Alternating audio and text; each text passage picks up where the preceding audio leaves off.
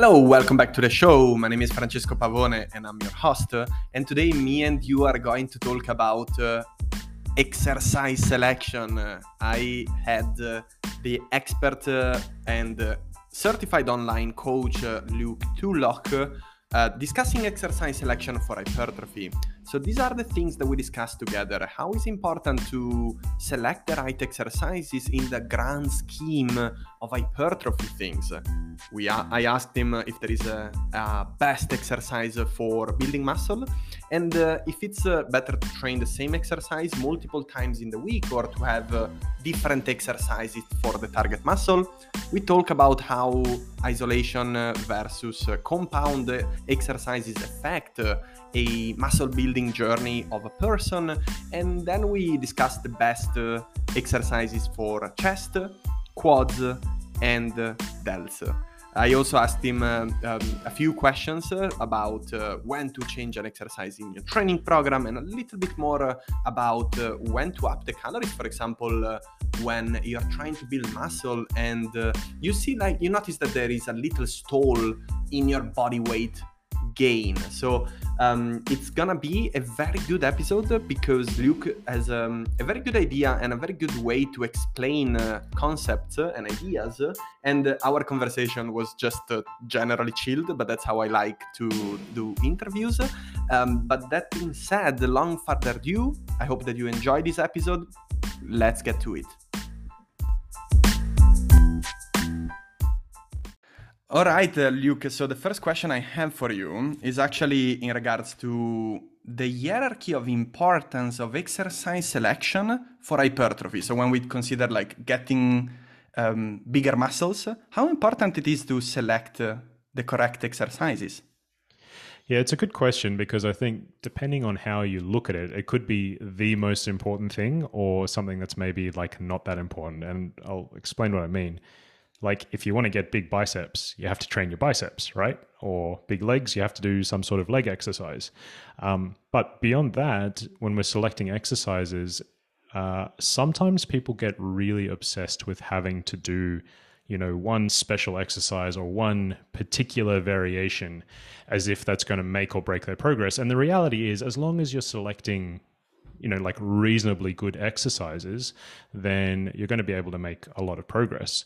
So, on one hand, you do kind of have to know, okay, which exercises train which muscles and that kind of thing. On the other hand, I think if you get too far down the rabbit hole, suddenly you start questioning, oh, what angle should I have the cable at? And all this different stuff that can maybe get a little bit too far out into the weeds. Yeah, and they can as well take away a little bit of pleasure of training, isn't it? Yeah, absolutely. I mean, I see it all the time. Like people get really obsessive about that. And you know what? There's when we're thinking about exercise selection, yes, we want to think about what's effective for our goals for building muscle, but you probably also have to think about, what do I enjoy doing? Are there exercises that I like or variations that just feel good, or maybe ones that don't feel so good for me? And you have to think about that stuff too. So it's not just what's the 100% most optimal thing. It's how much do I enjoy it? Plus, is it moving me towards my goals as well? Yeah, and I, if we stay on this point, I think also like one thing to consider is the fatigue. Yep. So it's like, Totally. Okay, we can talk about that for a moment. It's more like a quantitative exercise selection where we can totally consider, okay, any exercise gives us a hypertrophy stimulus. But if we take, for example, a leg extension and a back squat, can you guide us through how those two exercises usually make people feel, and how those exercises impact their fatigue and their performance? Yeah, definitely. So you're right that one of the big things we have to think about is fatigue. So every exercise we do is going to provide us some kind of stimulus to grow our muscles or get us stronger, but it's also going to have a cost, and the cost is the fatigue, right? Yeah. That's going to affect how much work we can do, how much we can recover from, and ultimately you need to recover to be able to grow, to get bigger and grow your muscles. So when we're thinking about exercises, we have to kind of take that into account. If I were to tell you, okay, we're going to do a leg day today and we're going to do 15 sets of squats, you're probably going to go like, holy crap, I'm not sure if I can do all of that. Like, it's going to hurt. You're going to get tired. Your performance is going to drop off really quickly. And you might even be sore or pretty tired and unable to perform again for like several days, maybe the rest of the week, right? Yeah. So we have to think about that, because we could still have a really effective leg workout where perhaps, like you say, okay, we do a few sets of squats, and maybe we do a few sets of leg curls, and maybe we do a few sets of leg extensions. And so we're still getting great stimulus to the muscle, but we're not doing that super fatiguing work throughout the whole session. And that just means that, you know, firstly, the sessions are going to be more doable, but secondly, longer term, or in the medium to long term, you're actually going to be able to do more productive work because you're not always so fatigued, and you end up actually getting better gains that way. Yeah. Yeah, I can totally agree on that. And I think like here is where possibly the people who are listening will think the question, is it better to do compound exercises like a squat or an isolation exercises? And we often talk about, well, what about having both, right? In your training program, like we don't need this binary view, either this or that, right? Yeah, exactly. I think you're right. Like sometimes people have in their heads, in the same way that people have it with food, it's like this is a good food or a bad food, or this is a junk food or a healthy food or something. There's not really like a good exercise or a bad exercise per se. It's kind of how it all fits together in your program. Before, if you showed me a program and you went, okay, this has 15 sets of squats in it, I'm probably going to go, yeah, okay, I don't know about this. Doesn't make the squat a bad exercise. It's just how it's implemented, right? So definitely there's a time and a place to use compounds and a time and a place to use isolated exercises. So when would you do that? Well, sometimes we want to be highly efficient with our training, and compound exercises use multiple muscle groups, which basically means we can get good bang for our buck. They're usually pretty highly stimulative of the main muscle groups, which means we can just get in a lot of stimulative work on our quads or our glutes or our biceps or whatever.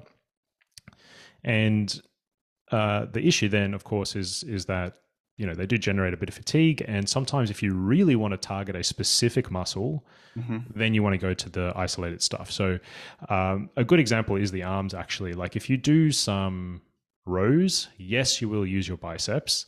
You'll also use your back. But if you really wanted to get big arms, I would definitely recommend doing some direct arm work, some actual bicep curls or something like that. And the same with the triceps. Like, yes, they get trained in the bench or, you know, shoulder presses or whatever. But if you wanted big triceps, do some direct tricep work. And that kind of holds true across different muscle groups too. In a compound movement, like a squat or something like that, you're going to stimulate a lot of different muscles, which is awesome, like I mentioned. But there's typically going to be one muscle group that's kind of going to be your limiter on that exercise. And you often see this, right? So when people are squatting, you're going to be hitting your quads, you're going to be hitting your adductors, you're going to be hitting your glutes, and of course your lower back and hamstrings are going to be involved a little bit as well. But those are the main ones. But at some point, one of those muscles is going to get tired and stop working before the others. So if I'm in that situation and my quads just get tired and give up and fail during a lift, you sometimes see this where people push their bum back and they kind of do a good morning to get the weight up, right? Yes. So that's a good indicator that that's happening. And what's happened there is that that might be a very stimulating set for my quads, but maybe my glutes are not even tired yet and they haven't really gotten enough stimulation yet. And so in that sort of situation, it's not ideal if we really want to grow big glutes. So in that case, we might go, okay, cool, let's do some isolated stuff for the glutes. Let's do some hip thrusts or something like that. Yeah. So the compounds, yeah, okay, you get great bang for buck, but the isolation work helps you actually target specific areas and fill in the gaps where the compounds maybe miss a few things. Yeah, I think like this is actually very interesting, because if we think about like the different goals that and the different stages that people are at, like I don't know about you, but I work a lot, for example, with professionals who they don't consider themselves bodybuilders, but they do like to see a development. So maybe we can call them lifestyle bodybuilders. Yep. So, you know, these people, they train maximum 4 times a week, mostly like 3 to 4 times a week. So would you say that for a person who is looking not for maximal muscle hypertrophy, but like to generally develop a little bit of muscle and feel good, would you lean over okay, let's focus on the compound movements? And eventually, if we have a little bit of time, we can sprinkle in some isolation just to fill the gap left from the compound movements. Yeah, I think as a general approach, that's a really good way to go. If there's something really specific, like sometimes you get people who come to you and they go, I want a big chest or something like that, right? It's that's the thing. Okay, cool. Well, we're going to maybe prioritize a bit more isolation movement on that potentially. But certainly, if you have limited training time, you want to get the most bang for buck. I think the way I generally program is definitely we'll do the compound stuff first, and then we'll kind of fill in the gaps with the isolation stuff after that. Just because you do get massive bang for buck for it, right? Yeah, but I have a follow-up question on this, and this is based on my experience as I am definitely more passionate than my clients about bodybuilding, and I'm gonna compete soon. So cool. Wish me luck. yeah, good luck for that. Yeah, but for sure. Let's take, for example, an example. Like you have the Romanian deadlift. Your goal, like we're just taking the glutes and hamstring as an example. So you have the possibility to do 2 exercises and 1 compound and 1 isolation. So you, as you just said, like you focus on the compound first, you develop a lot of tension, you develop as well a lot of fatigue, but that's good for those 3 sets. And then you move into either a leg curl, a seated leg curl, or a lying leg curl, and you really like isolate and you bring that muscle potentially even a little bit closer to fatigue, to failure. Because then you don't care too much, because the fatigue is not going to be as high as if you were to go on a failure on the deadlift.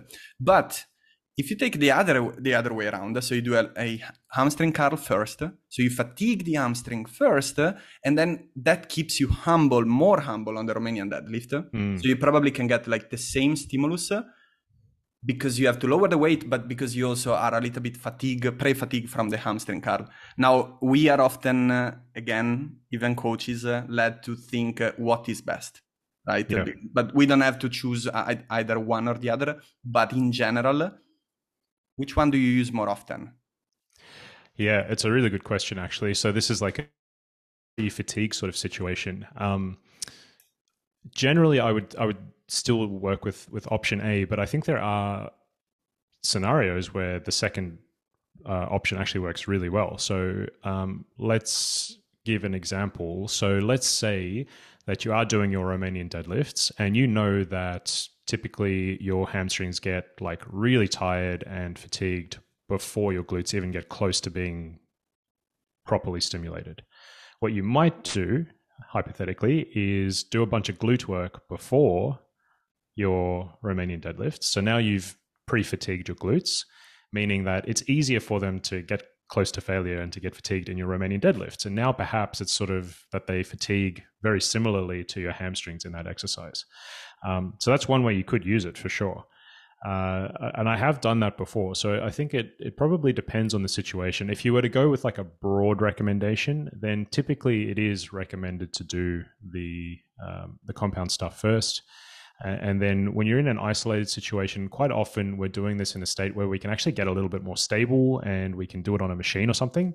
Yeah. And it's a bit easier in those situations just to push yourself and really hit failure and that kind of thing. So it just kind of feels a bit more comfortable, a bit safer. I mean, if you've ever tried to take a set of like Romanian deadlifts or squats to failure, it's really tough, right? So jumping on a machine and just kind of repping out afterwards can feel really nice as well. Yeah, I totally agree. Like for personal experience, I use the solution A because I think like generally like a person is in a fresh state, coordination wise, like it is just easier to develop more tension. Exactly. But on the other side, like if we take as well other muscle groups. So for example, I'm just thinking about the quads, the example on the quads. I have a lot of clients who, for example, the first time they try a squat, they don't feel their quads. They just feel tired everywhere, right? So I'm just thinking, okay, you can do a hamstring curl before 3 sets. Your hamstring are nice and pumped, which, by the way, they offer as well a little cushion for your squat when you, behind your leg when you squat down. And then potentially the hamstring are not gonna be the limiter in the squat, but since the hamstring are already a bit more fatigued, that person can use the quads a little bit more effectively. Would you say that it makes sense as well to try something like that? Yeah. Okay. Yeah, I mean there has been research actually looking at like the triceps involvement in the bench press specifically. So maybe I don't want to swap like examples too much so it gets confusing, but there has been research specifically in that. And what they did is they pre-fatigued the triceps Yeah. and then looked at the electrical activity in the pecs when people did bench presses afterwards. And the pecs actually showed higher muscle activity after the triceps have been pre-fatigued. So that kind of, the same example could be used for your squats there as well. So I think the pre-fatigue, you can probably make a case for that as well, that potentially you're asking other muscle groups to contribute more to a movement because, one of those muscle groups is pretty tired. So the other ones have to pick up the slack and help do the reps. Yeah, that's beautifully said. And, like my follow-up question, like my next question for you was actually, in regards to like if there is any exercise or the best exercise for muscle hypertrophy. But, talking with you, it's like, it's so good because you give so much context and nuances around all these topics. So I think like the listener already know that there is not such thing like, the best exercise for hypertrophy. Would you add anything? Well, I think there's a couple of things I would probably add to that, in that if we think about what causes muscle growth, right, it's basically that we need to put some tension on your muscles. And the muscles don't really care or know how you do that, provided you give them enough tension. So whether that's using a band or a cable or a dumbbell or a bar, they don't really know the difference between that. They just sense tension, really. So all we're trying to do in the gym with our exercise selection is how can we choose the exercises that are going to most easily provide us the tension that we need on our muscles without getting us too tired. That's basically the idea. So with that said, yes, there are differences between different exercises. Some of them are going to feel harder at the bottom of the movement or the top of a movement. Some of them are going to have an easier time to set up, or you can lift more weight on something, or there's more stability or less stability. So yes, that stuff does matter in our programming for sure. But to say that one is definitively the best or not, it really depends. You'd have to give the details of the context, right? Just like you said. Yeah, it's not helpful for the individual. Because like exactly. I come from a swimming background, like I used to be a professional swimmer. So like my shoulder mobility tends to be good. Also my joints tend to be more unstable than other athletes or former athletes. But I can get away with a behind the neck shoulder press. Okay. But I don't know, like most of my clients can't. Okay, so yeah. I think also another thing is like just consider that the exercise that works well for Luke might not work well for you or for Francesco or other people. Yeah, that's exactly right. And like, I think, when it comes to sort of the execution of the exercise as well, then we have to take that into account. So a great example is a squat, because sometimes people think, oh, it has to be done a certain way. My feet have to be parallel and it has to be shoulder width or something like that. And the reality is that might work quite well for a lot of people, but the reality is that it doesn't work very well for a lot of people. And I'm one of them. Like my strongest body part by far is my quads. I'm very good at squatting. But my stance looks kind of weird. It's like kind of a closed stance with my feet turned out quite a lot. And that works really... It's narrow. Yeah, exactly. And it works really well for me to build my quads because that's where I feel most comfortable. For someone else, that's not going to work. You know what I mean? So you do have to figure out, okay, what's going to work for me and my body, what feels comfortable and what allows me to actually perform well. Because performance of an exercise, it should feel good. You should be able to progress it over time, that kind of thing. So the behind the neck press is a good example because I definitely couldn't do that myself. Did you have any exercises like at the beginning, maybe like when you started to lift more consistently, that you wish you were not so attached to? Yeah, well, actually, squatting is a good example, man. Like I was just really good at squats, but I sort of realized because I had a bit of a back issue and I couldn't keep back squatting all the time. It was irritating my back.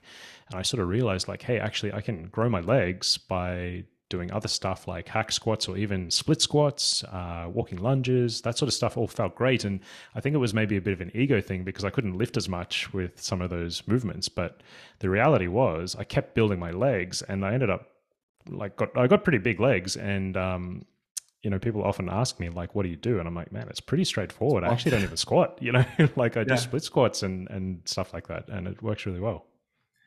Yeah, I was like definitely, and like this is I think interesting for the listener because it's just a matter of like in that case like you build muscle as well.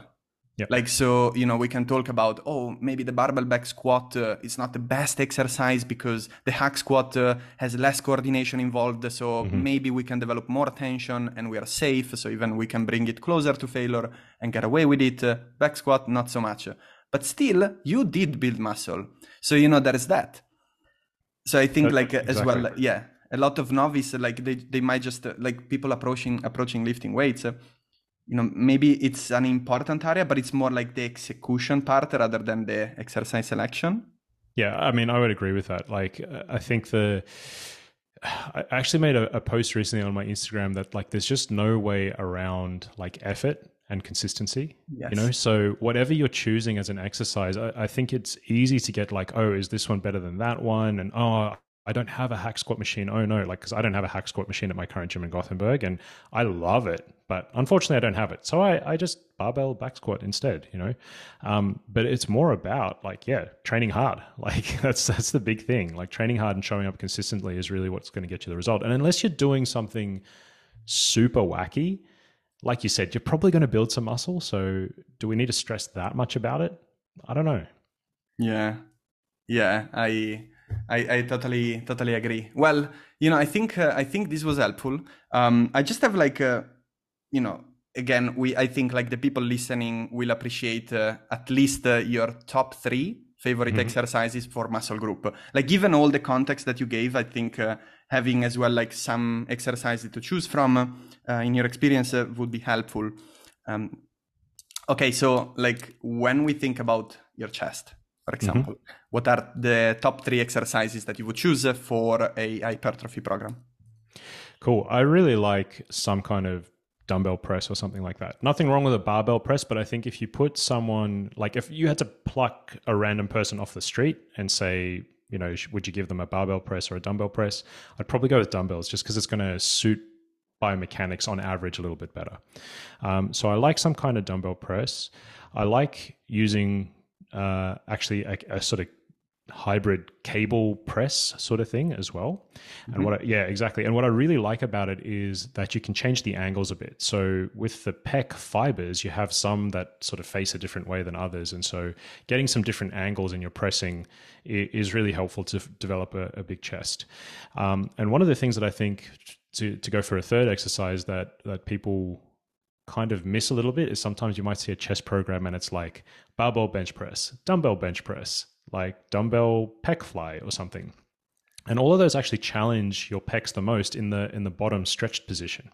And what I really like about using a cable is that it's actually a little bit harder as you bring your hands together in the shortened position.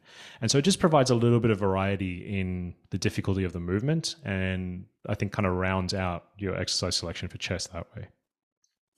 So you mentioned the dumbbell press, the cable press.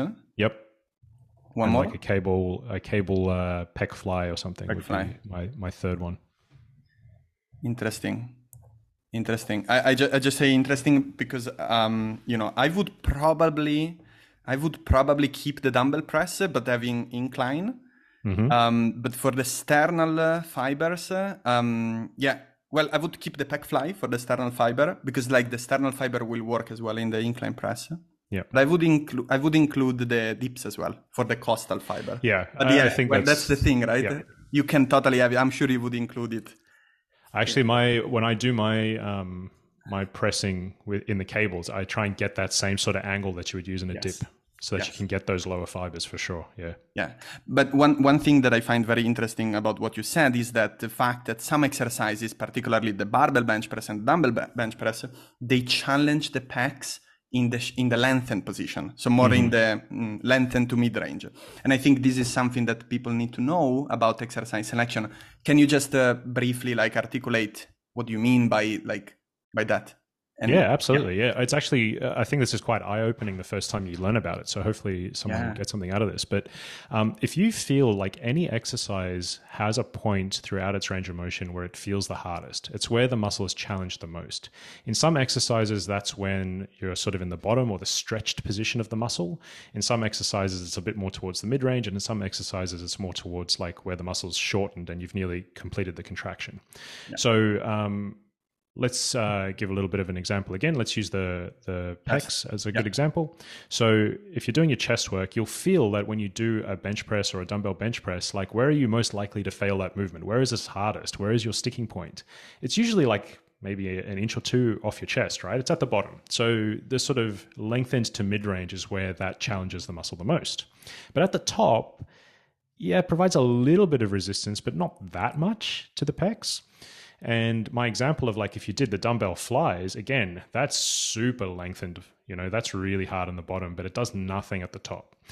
So if we did instead a cable fly, if you go through and you can just practice this at the gym and you'll feel, okay, it's much harder as I bring my hands together when the muscle is shortened.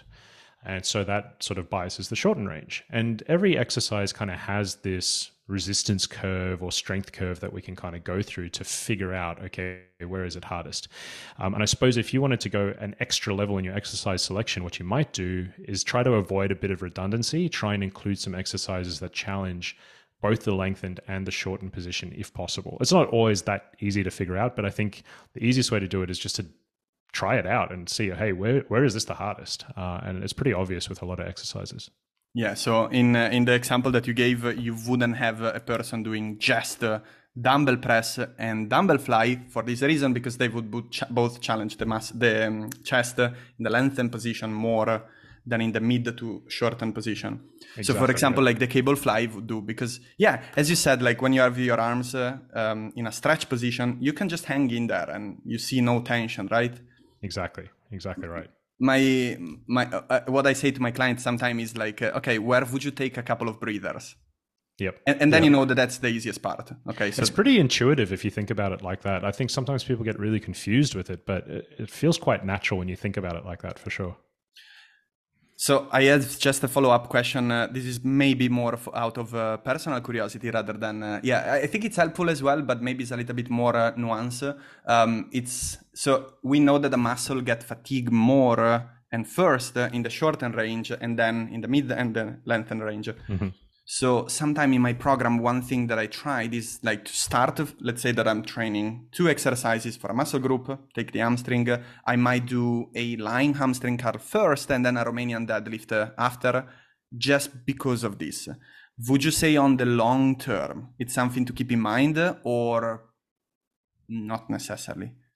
I think it could be. I'm not 100% sure how much difference it would make, but I think it could be. We do know that muscles can grow regionally, meaning that like different parts of the muscle can grow differently depending on your exercise selection. So basically the idea is that every exercise variation will kind of bias different fibers in the muscle a little bit more than others. And so if you were like, let's say you only did one exercise for your entire life, your muscles would actually develop a little bit asymmetrically because it's not challenging all of the fibers in that muscle the same way. And so thinking about this stuff, how you sequence the different exercises and which resistance profiles you use, I think in the long term would probably result in more even muscular development, but I couldn't say exactly how much it's going to affect it. I think that's the tough thing to say. And I guess these are the kind of things that are impossible to find out in research, because even if there is like a trial, it's not going to be like a meta-analysis of 20 years. Exactly. You don't just get people to test certain like little variable for such a long time. Yeah, this is something where like we observe a small change over like 12 weeks or whatever, and then we go, okay, well, if we extrapolate this over like 10 or 20 years, will it make a difference? And you just kind of have to go with like an educated guess on that. Yeah. And here I think the experience of the coach makes the difference, because if you have a good client and you have a good feedback, then you can, start to develop what's working for you. All right, let's move on. What about shoulders? Let's go for the top three on the shoulders. The Yeah, delts. shoulders. I think some kind of lateral raise is great. So that'll sort of hit more of the middle fibers of the delts. I think with a lot of pressing, you'll get a lot of anterior or front delt. So incline pressing or a lot of your chest pressing, even some shoulder pressing. Yes, you will probably get some sort of middle delt, but a lot of it is actually anterior delt at the front. So having something in your program like that is pretty cool. I think those work quite well, but just bear in mind that you do need something a bit more specific to the middle delt, which would be like your sort of lateral raise variation. If we're going to lump the rear delts in on this, I don't know if we consider those back muscles or shoulder muscles, but I would do some kind of rear delt exercise. And a rear delt exercise could be something like a rear delt fly. I quite like using cables for that. Or even just a row where your elbow comes out at about sort of 45 degrees to the side. Yeah. Will hit the rear delts pretty well. So there's not like a heap of exercises that look really different for like the shoulders, but I think this is where you could probably apply the different resistance profiles. So for example, if you're doing lateral raises for your middle delts, doing them with a dumbbell has a pretty extreme bias to that shortened position. Like as you come up to the side, you'll feel how much more difficult it gets. And that's where people cheat, right? Yeah. But using a cable will provide a little bit more of a sort of smoother, more even resistance curve. And how far away you stand from the cable stack will even change that. You can experiment with it next time you're in the gym. And so that's where I go, look, I'm not going to get too fancy with all the different movements, but maybe I will change the implement I use to get a bit more variety in that case.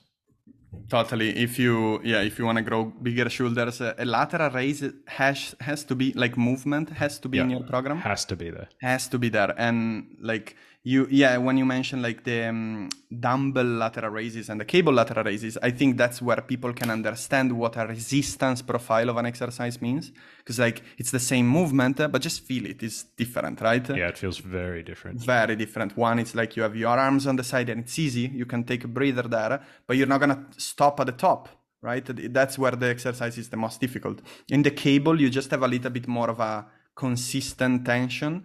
And depending on how you position yourself, you can have it more in the stretch position, or you can have it exactly difficult at the top, like, with the cable machine. I'm glad as well that you mentioned that the rear delt, like that a good way to train the rear delt is simply like through upper back movement, just with the elbows at 45 degrees, like a bent over row or a dumbbell chest supported row. It's beautiful for that. I still find it like the rear delt, this is the bodybuilder in me. It's like, sometimes I tend to go like a little bit too heavy, or I'm like, am I going heavy enough? Because it's when you have a bias on the rear delt, it's like still difficult to connect. That's what I mean. Like most people find it hard, isn't it, to connect with? I think it probably takes a bit of experience to really like feel it working. And if you really wanted to bias it, like that's where I would just include some kind of, rear delt raise or something like that. Yes, or a fly or a... like a reverse fly kind of thing. Yeah. All right, let's take one more, but let's take actually quads. Quads, my favorite. Yeah, I'm glad there you chose go. it. Yeah. So my favorite exercise is some kind of squat. It's always going to be in there for me. Now, does it have to be a barbell back squat? No. I've used safety bar squats or hack squat machines, or if you've got access to a pendulum squat, that thing rocks. Really cool. Well, most people hate it, but I really like it. It'll make you very sore. So some kind of squatting variation for me is always going to be there. I like having some kind of single leg variation too, because I feel that, some sort of split squat. And I feel that just allows you to, I suppose, really focus and deliver a bit more tension there if you wanted to. Like it can be a bit easier to set up than a squat. So if you have to get a lot of tension in your upper back and unrack a squat and get into position and all this sort of stuff. For a lot of people, it's like too much focus on all of that technique to get set up for a squat. But for and generating all the tension and stuff just to like stay stable under that weight. But if you do something like a split squat, you can kind of just get your feet and legs and everything in the exact position that you want, and then you can just kind of go for it, and you know that that leg is going to fatigue and it's going to be delivered all that tension that you want on the muscle. So I really like that. And then, you know, we want to train these quads in the more shortened position, because both of those variations are going to do pretty lengthened position or mid position kind of stuff. So I like a leg extension for this.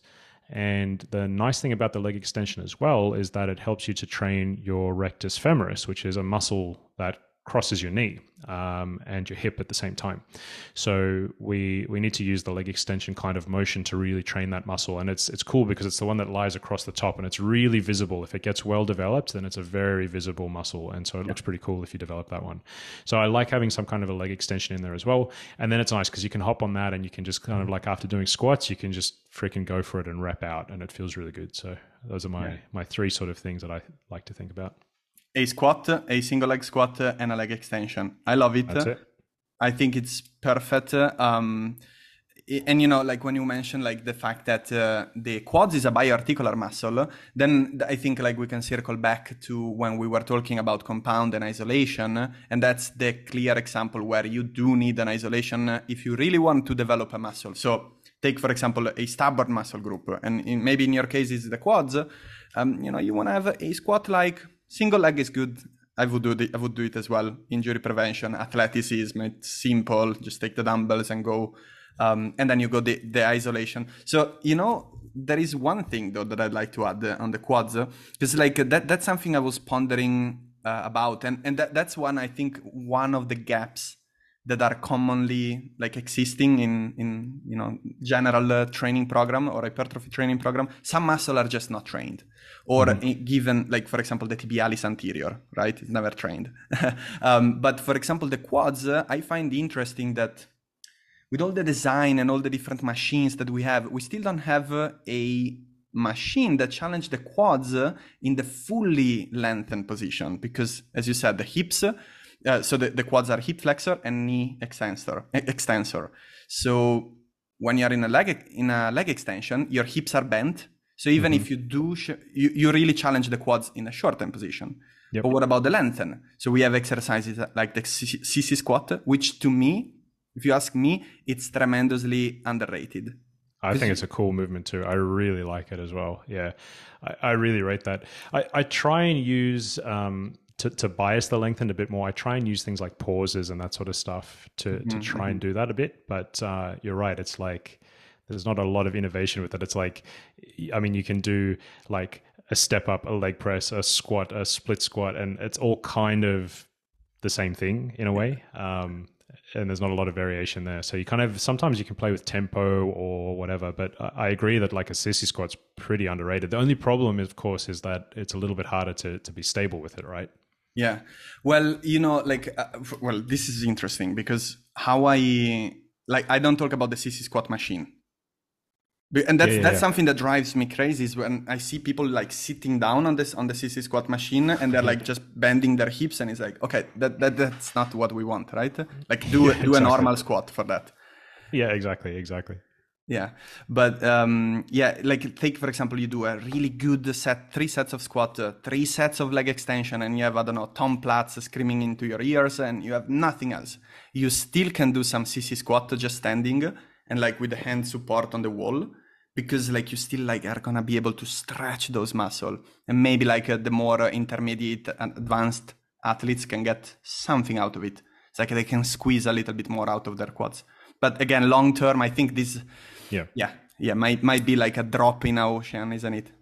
We still want to be consistent and put the effort. Yeah, I think if you're more serious about developing your quads, then it's something to consider for sure. Maybe there's not that many people out there that are sick in the head like me who want to just squat every session or whatever. So yeah, awesome. Well, I have only one last question for you. Like I had planned to do a little like exercise tournament and choose like barbell bench press, dumbbell press, but I think like we cover a lot of it. I wanted to more circle back to a question that I received. Basically, I said to my clients in our community that I was going to interview you, and Max from Milan, one of my great clients, is focusing on building muscle. He's asking, when do you exactly realize that the time to add calories to your diet has come? Like, do you have a way to know, okay, actually it's a good idea to up the calories now? It's a really good question. My main focus with my training is performance. Like for me, that's the main thing that's going to drive progress. So if I feel like my performance is not really progressing at the rate I want it to, I'm going to try and add some food to increase that. Now, it could be some other stuff. It could be my fatigue management or my exercise selection or whatever. But for me, I really try and use my nutrition to drive my performance as much as possible in my exercises, because I know that if my exercises are progressing, then I am ticking a massive box in building muscle. Yeah. So that's what I always think about, and that can be challenging because, you know, if you're in a cut or something like that, okay, you're not really expecting your performance to go up much or anything. If you're at maintenance, sometimes it can be a bit hard to kind of be like, well, I don't really want to bulk and put on fat, but I do want my performance to be good in the gym. And so for me, it kind of comes back to like, okay, am I progressing my exercises? Do I feel like I have the energy for most of my sessions to be really killer sessions? Yeah. And if not, then, hey, I'm adding in some food and I'm going to really trace performance with that. And I think when you do that and you work hard in the gym and you get those killer sessions in, it's like pretty rare that you're actually going to like put on a significant amount of fat, but you are going to potentially drive more muscle gain. So that's how I tend to think about it. Very good, very good. As always, like performance is a lead indicator in hypertrophy, and I can't stress this enough. Sometimes, like I talk to some of exactly the clients, and especially the one who want to build muscle, they are a little bit reluctant. Some of them to get stronger, and it's interesting because there is maybe like this is different in different cultures, but maybe where we are from, Italy, like there is more the idea that a bodybuilder is like this guy who's just trying to feel the muscle, and he's like, his muscle are full of water, but it's not really strong. Now, if you go to a bodybuilding competition, the higher you go, the more it is like that. Like these people are super strong. Like they are just strong people, strong athletes, because they just apply progressive overload over the years. Yeah, exactly. I mean, honestly, I've been there before, and I slowly kind of realized like, hang on, when I'm programming for powerlifting and I'm programming for bodybuilding, they're actually not that different. It's just that in powerlifting, you have to squat, bench, and deadlift, and you have to do a 1 rep max every so often.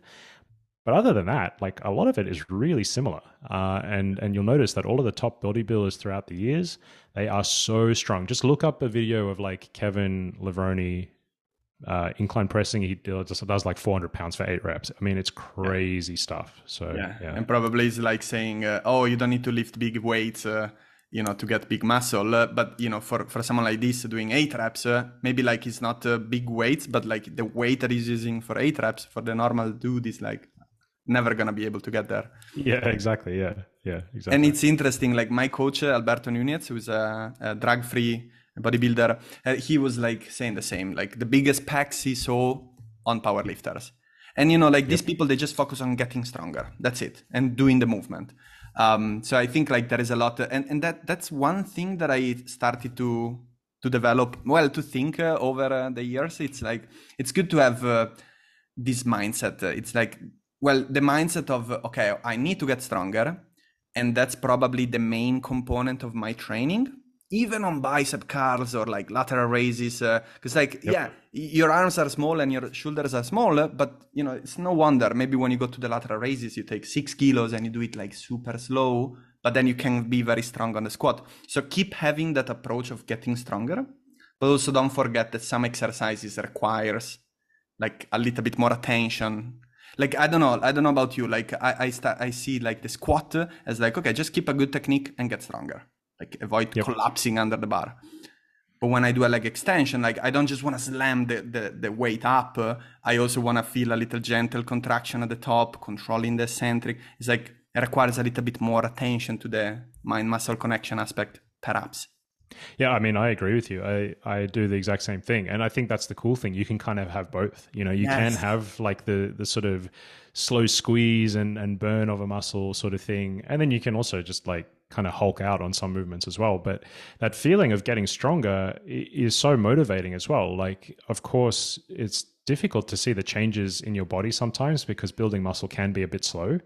But if your performance is going up, it feels very motivating. And then you know, like, yes, my muscle is building at the same time. Yeah, exactly. And I think it's much more rewarding. It's like, I see. Okay, when you put on a t-shirt, you see the muscle and you see a development. I think that's important too, of course, especially when it's the main goal. But, the fun part is like, how fun is it to get stronger? And it's something that for a natural lifter can potentially last for long, because like you see a small but steady, I saw people like gaining muscle at 48 or 50. So yeah, exactly right. That's the thing for sure. It definitely sets you up. And then like I've also found this because like I still train for some muscle gain and that sort of stuff, but like I play some rugby as well, and it's pretty handy to get stronger if you're going to play sports, just casually. So that's pretty cool too. Strength is never a weakness. Exactly. Yep. Awesome, Luke. So where can people get in touch with you and potentially start working with you or inquire for that? Yeah, thanks, man. LukeTulloch.com. Or you can look at my Instagram if you want to look at some of my content. It's Coach Luke Tulloch. Yeah, I love your content. It's really good, especially those infographics. And I like the website too. It's very neat and simple. And I like how you put it together. Mine has definitely more things which, might not be helpful. Awesome. Thank you so much, Luke, for taking the time. And I wish you all the best. I appreciate it, man. Thanks a ton. Thank you.